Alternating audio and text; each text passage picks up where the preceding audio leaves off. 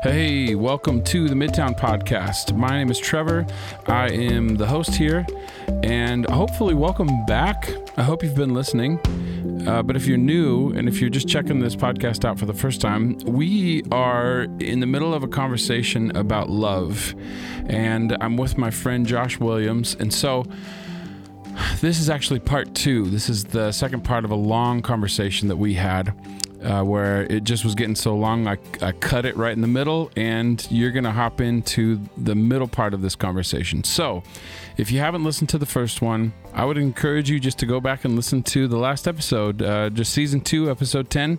We are picking up right in the middle of our conversation, and in our last conversation, we did talk about the idea that, man, Jesus doesn't really like to straight up define it. He describes love and he lives it out, and he gives a ton of different parables and stories about what it is, and then obviously real life examples of his own life. But now we're talking now about maybe what love isn't. And then what are the implications of not loving, of, not allowing our beliefs to become loving, and then just not even living those out. So I hope you enjoyed this conversation between me and Josh, and let's get into it.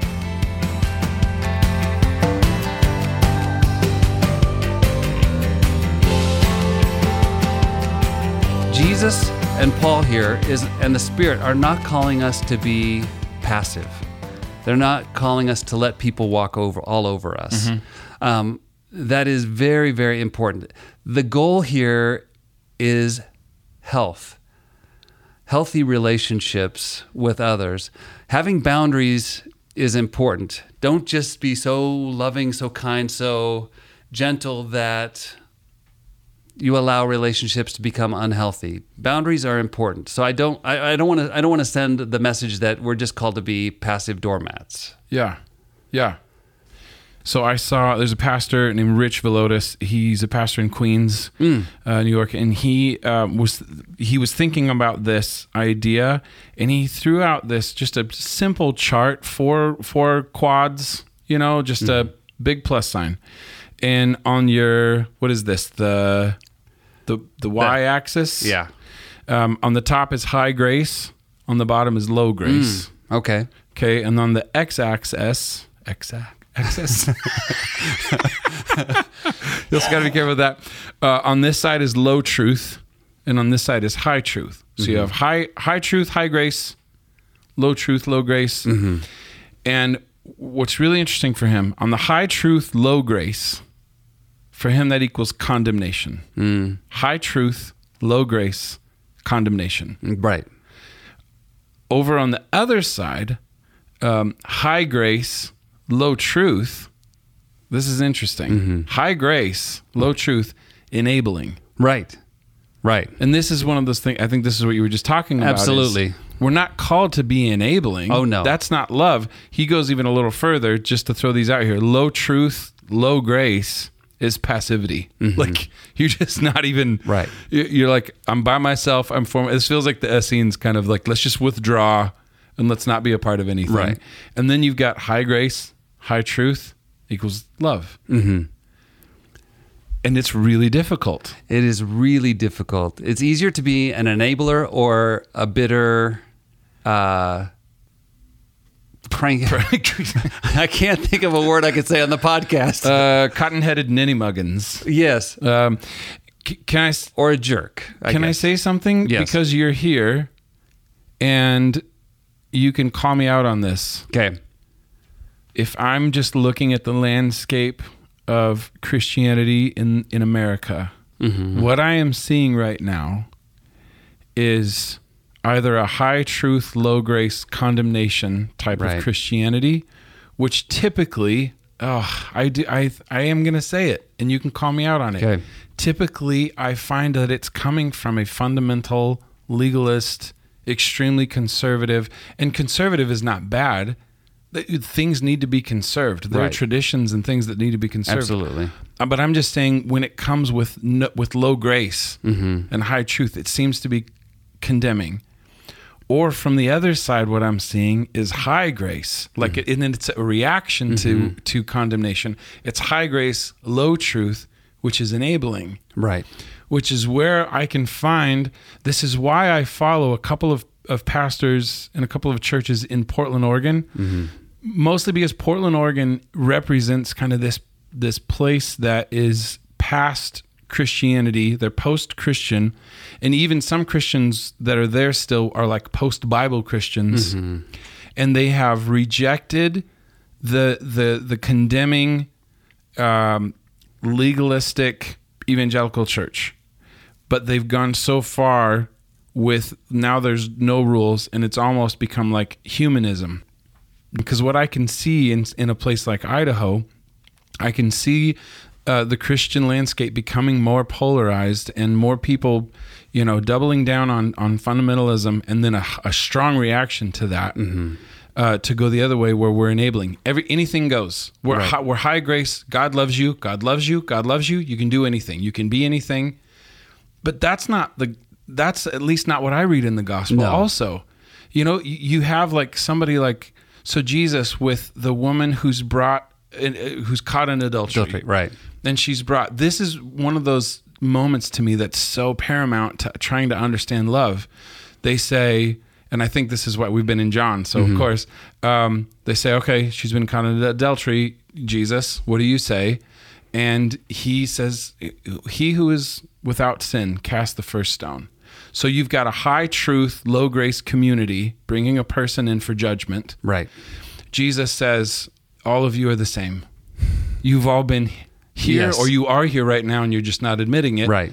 They all leave because they realize. But then Jesus says, if no one's left here to condemn you, no, neither do I. Now go and sin no more. Right. And so he's not enabling in that moment. He didn't just say, yeah, you can do whatever. There's a way. I also want, I'm talking too much right now. You're fine. I also want to say, though, it's not, I don't feel like God or Jesus is calling us to try to live this perfect life so that we can get into heaven. It's so that we can experience flourishing right now, right? The word that I like to use is health. Health. I love that phrase. Yes, so that we can experience health. It's not this condemning way of living and like you just need to live in shame your whole life.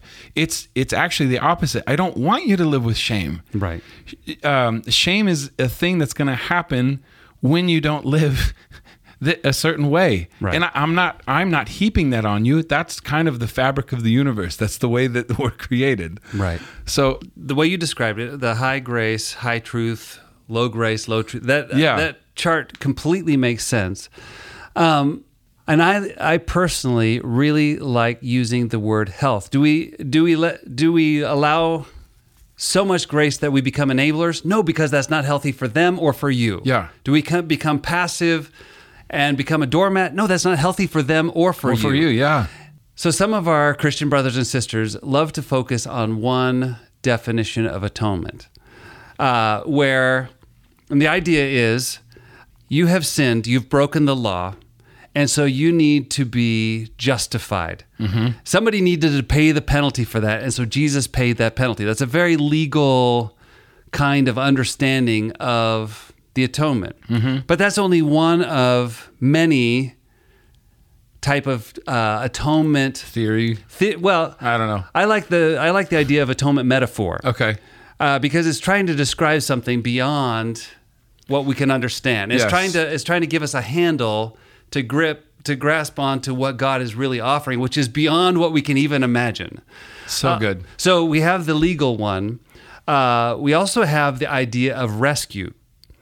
Jesus is the rescuer that comes to save us. We also have the idea of redemption. We're being bought back.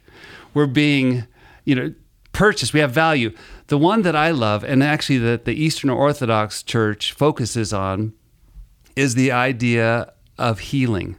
Sin is disease, and Jesus, the healer, comes and heals us of this disease. And this is a biblical idea. This is not some radical, funky orthodox, different different kind of orthodoxy. This is biblical language. It's just one of the many metaphors. But I feel personally, broken.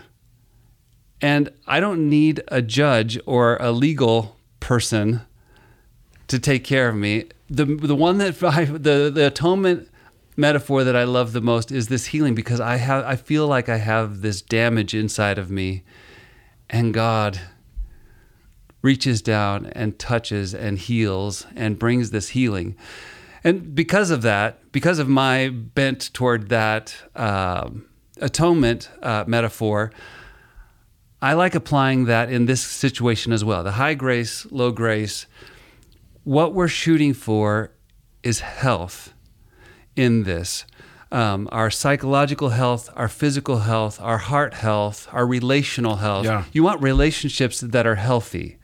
Back to my example of my friend online that I just totally spun out over, which he texted me again this morning, and I spent probably 20 minutes spinning out before the Spirit was just like, just let the text go. Oh, man. Let it go. You don't have to give him the witty answer. Yeah. But am I still thinking about it a little? Yeah. But trying to do that. So that brings me back to Jesus. Jesus said some really rough things to people. And so some of our Christian brothers and sisters feel that gives them permission to then say really rough things to people. Jesus called the Pharisees serpents.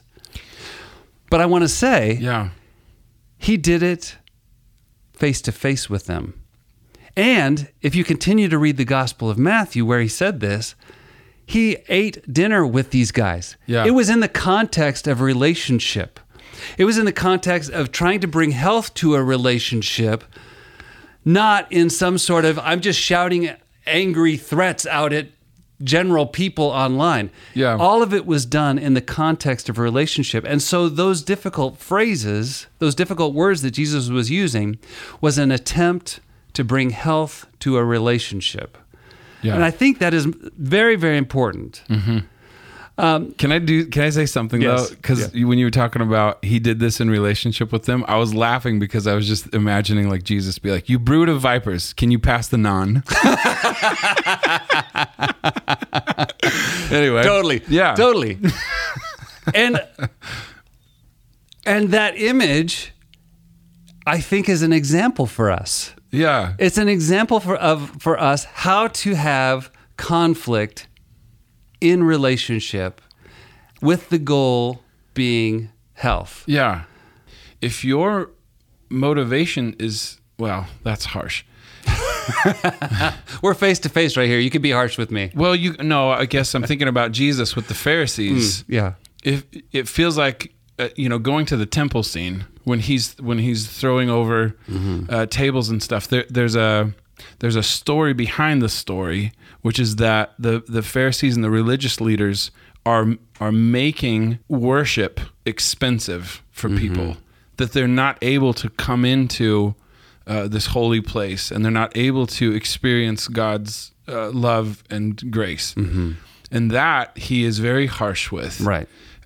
Because your motivation is to keep people out. Right. And to keep your lofty place. Right. And so for us now, I think this is where, and I'm trying to come at it from a place of love. If we're gonna try to keep certain people out and keep certain people in, that you can use some of the language from Paul, but again, go to the life and the teachings of Jesus. That doesn't seem to add up for me. Mm-hmm. Jesus is just for everyone, mm-hmm. And he has to navigate tradition and interpretation of law. And ultimately, what you said, it's like he is confronting the breakdown of relationship between people and God and people. Right. Any relationship, that's what he's about. And that's why love just really seems like it's dynamic, because based on the scenario, love may look kind, but love might also look like confrontation. Yeah, right. It might. All done through love. Right. All done through a different purpose of we want restoration. We want health. We want health. We want healthy relationships. We want health. And I think Jesus' struggle with the Pharisees, again, this is me putting my 21st century view on it, is that the Pharisees had an unhealthy relationship with God. They thought that if they followed every one of the rules that they found in the Bible, then they were doing what God wants them to do. And it came from a very pious place. They were trying to do, I don't think the Pharisees were the bad guys. Right. I think they were the mistaken guys. Yes. And Jesus wanted to correct that mistakenness. God doesn't care necessarily how much of your dill you tithe, to use a biblical example. Yeah. God wants you to love him with all your heart, soul, mind, and strength. Like the woman that gives the small amount but gives everything she has, just devotion. Total aside here, I think that our English Bible in that particular case does us no favors. Yeah. Can I have a sec? Nerd out. Can I have a sec? This is somebody taught me this and I cannot get it out of my head. I love this. So I'm going to share what is that passage? It's Luke. Sorry. Almost Try there. Luke 21. It's way later. It was Mark 12 maybe. But Luke 21. But the Luke one is the one that I think is. So you said 21? Yep. Scrolling. Okay. So in our English Bible, there is a chapter mark at chapter 21. Yep. Jesus saw, and that's where we run into this story of the widow. Yep. Imagine 21 is not there. Okay. Imagine that 21 is not there. Because it wasn't there in the original. Let's back up. While all the people were listening, Jesus said to his disciples, "Beware of the teachers of the law. They like to walk around in flowing robes and love to be greeted with respect in the marketplaces and have the most important seats in the synagogue and the places of honor at banquets. They devour widows' houses for a show, and for a show make lengthy prayer. As he looked up, he saw the rich putting their gifts in the temple treasury. He also saw a poor widow putting in 2 very small copper coins. Truly, I tell you, this poor widow has put in more than all the others. All these people gave their gifts out of their wealth, but she, out of her poverty, put in all she had to live on." Now, we take this as the widow did something absolutely amazing here. What I believe it says in context is the freaking temple authorities created a situation where a lady, where a widow, all that she had to live on was devoured by the system. Mm-hmm. Like, this is what Jesus is preaching again, is widows being devoured by the system rather than cared and loved for. Yeah. And so she comes and takes all that she has and puts it in there. And instead of the temple authorities coming and helping her, well, I'm reading way too much into the story, but I think this is a cautionary story for us in church leadership. Yeah. To be careful how we ask people to give sacrificially. Yeah. Is sacrificial giving important?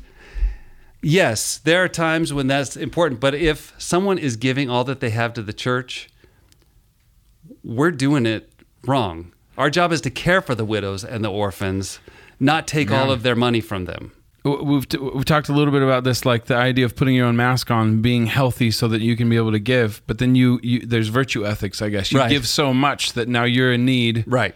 And for the church to be the ones to make that happen, right, or be the cause of that is problematic. And not healthy. Right. Yeah.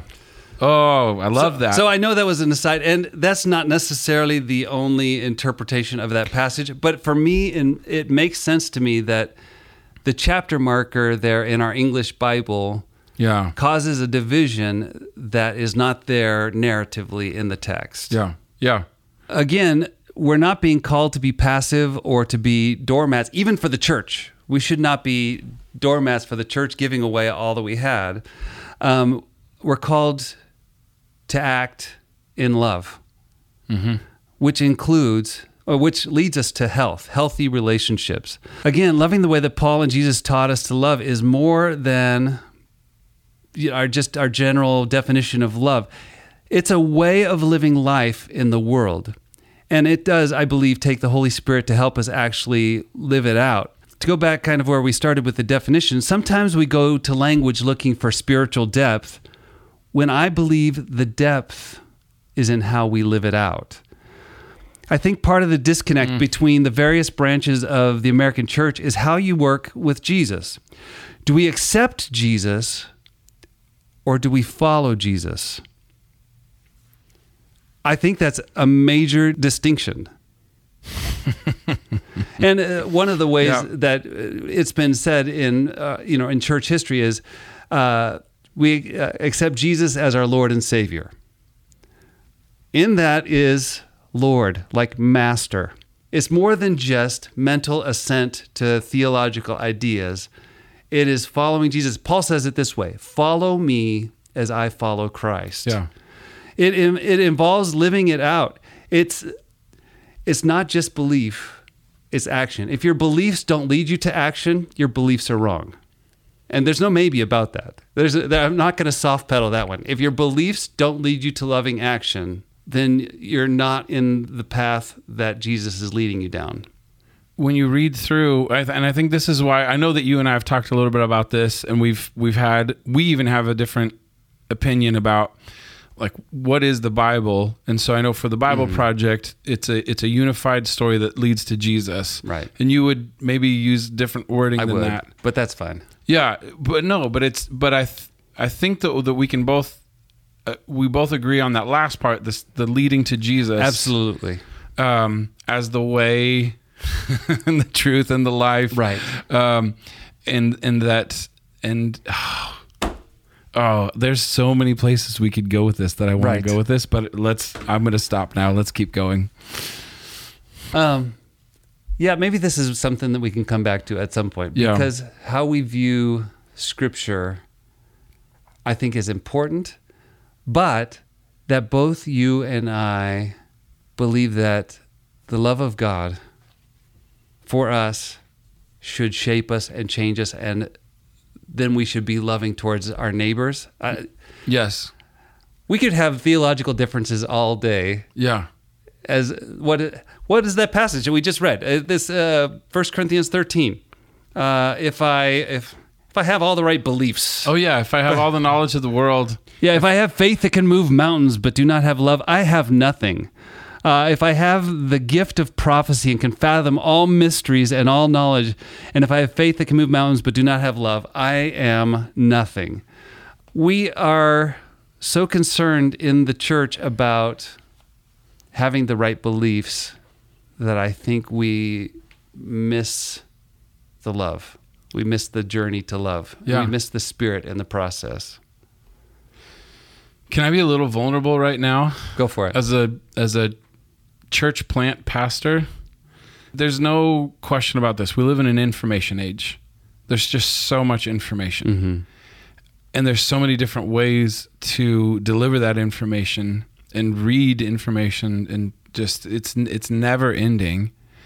And so I think what's so interesting and challenging about church planting right now is that I think if you were to ask somebody, just go walk down the street and you say, what is church? I think a lot of people would say, oh, it's what happens on Sunday morning in the building. That's a part of it. Mm-hmm. And this is where I have said it feels like we have gone away from, I don't like to use these words all the time, but like orthodoxy, orthopraxy, orthopathy, right belief, right behavior, right attitude. It feels like a lot of churches and a lot of what church has become is this overemphasis on orthodoxy, on right belief. Right. And that's what's going to help our society out. But what you just said, now if your beliefs lead you to unloving actions, right. Yeah, we probably need to figure that out. We need to figure out what you are believing that's leading you to incorrect behavior. However, if you spend so much time in a classroom or so much time in a church building or so much time trying to like listening to podcasts and reading messages and all this stuff, and you don't do anything with it, that it seems to be, well, James feels like he has a lot to say about that. That's a dead faith. Right. And I think that's the challenge of how, then what do we do and how do we live this out in a community, in our families, especially in a world that has become so busy, and then most of our free time seems to be taken up with comfort or entertainment. Mm-hmm. When do we purposefully live this out, or do we just kind of cross our fingers and hope that maybe God will place somebody in front of us that needs help eventually, or we're just, we're waiting on that moment? For me, Sunday morning it has in the past felt like busy work because it was my job to be there. It feels like that. But I believe I've grown in my understanding of its purpose. We've made it for a long time about information transfer. You're there to receive a message from the pastor and then take that out into your daily life. That's kind of the thing. And there's value in that. Yeah. But I believe Sunday morning's value is more in relationship and accountability. I had a phone call last night with a friend who is going through divorce, who has not come to church in several weeks because he said through tears, it hurts to have people ask me how I'm doing. And I just can't really handle that. And he was struggling with that.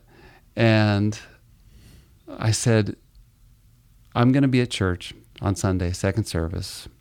And when I see you walk through that door, I'm going to give you a hug. And we're going to go sit down. I'll be your extrovert shield for you, or whatever. Yeah. But Sunday morning for me now is a relationship with my friend where I get to hold him accountable, help this iron sharpens iron kind of thing, help bring health to him. Walking into church and walking out of church without talking to anybody, you may have received some information, but you're missing the point. Yeah. It's a time for you to invest in me and for me to invest in you. I think that's important. While sometimes theoretically I think, do we really need Sunday mornings to be the church, or should we just be living like Jesus? Yes, we should be just living like Jesus, but we also need these times where we get together and hold each other accountable and sharpen each other and invest in the health of our relationships, because together we are stronger than we'll ever be alone. Yeah. Well, and again, I'm not against those times, because also we spend another typically 6 days being conformed by the patterns and the ways of this world. There's that too. There is a lot of media out there trying to get a place in our heads. Yeah. So it's a place for transformation, which doesn't just come from thought dissemination, but really through relationship and through holding each other accountable. Man, accountable has kind of a negative connotation attached to it, and I just don't know when that started. I hear what you're saying, and I've seen that as well. When I use the word accountable, I think of health. Yeah. Like that's again, but that's my atonement metaphor that I love the most. Right. I, on my own, just like I told you before, on my own, I want to be the snarky one back. On my own, I want to go to the shady parts of the internet. On my own, I want to go to these places that are unhealthy. And so I intentionally bring people into my life that can help keep me in a spot of health. Yeah. Whether it's sexual integrity, whether it's relational integrity, whether it's how I use my words. I have people intentionally in my life that I've given them permission, more than permission, I've begged them I want to be better than this. I want to live in the Spirit. I want to walk in step with the Spirit, and I need your help to do that with me. Yep.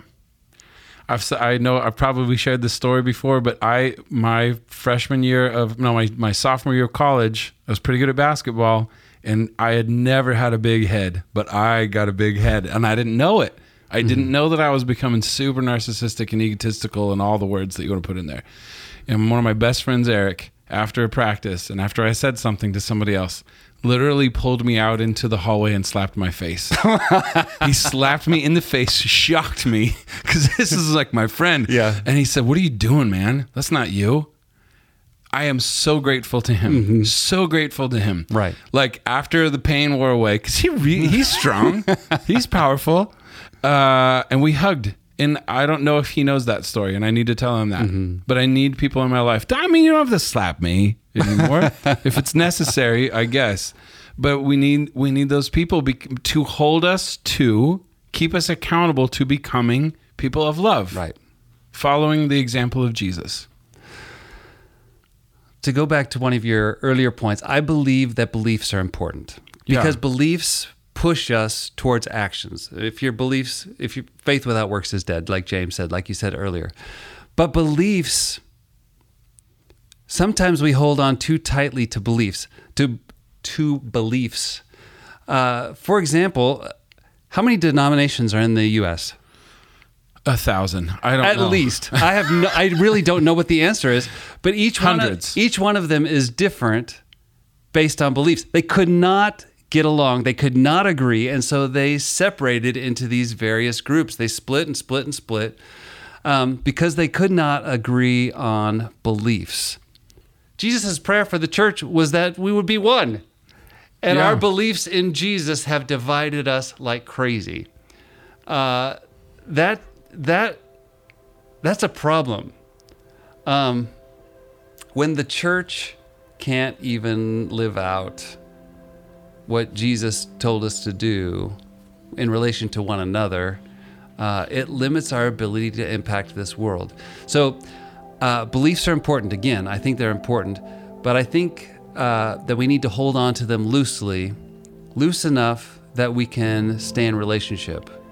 Because, well, again, what is the number one thing God wants us to do? According to Jesus, love God, love our neighbor as ourselves. And Jesus goes on to say, even love your enemies.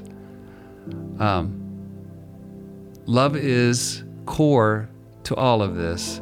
And that love should unite us and bring us to health, not divide us and bring us to fractured unhealth. I hope that you have not only enjoyed this conversation, I hope it's been impactful. It's been really impactful for me. In fact, as I was listening back through this, I was thinking, I should actually do what I say. I was convicting myself through this podcast and realizing that I still have so far to go in this idea of becoming more like Jesus and becoming more loving. That I still hold on to grudges. I still have the tendency to think that I am always right and others are wrong. And so I hope you come back for the next episode. We're going to start talking then about how does somebody become more loving? How do we become more like Jesus? Is it through a prayer? Is it just willpower? Is it not even in our control? Is it just something that happens and maybe some people are and some people aren't, and you hope for the best? So I hope you come back, and we're going to talk about that on the Midtown podcast.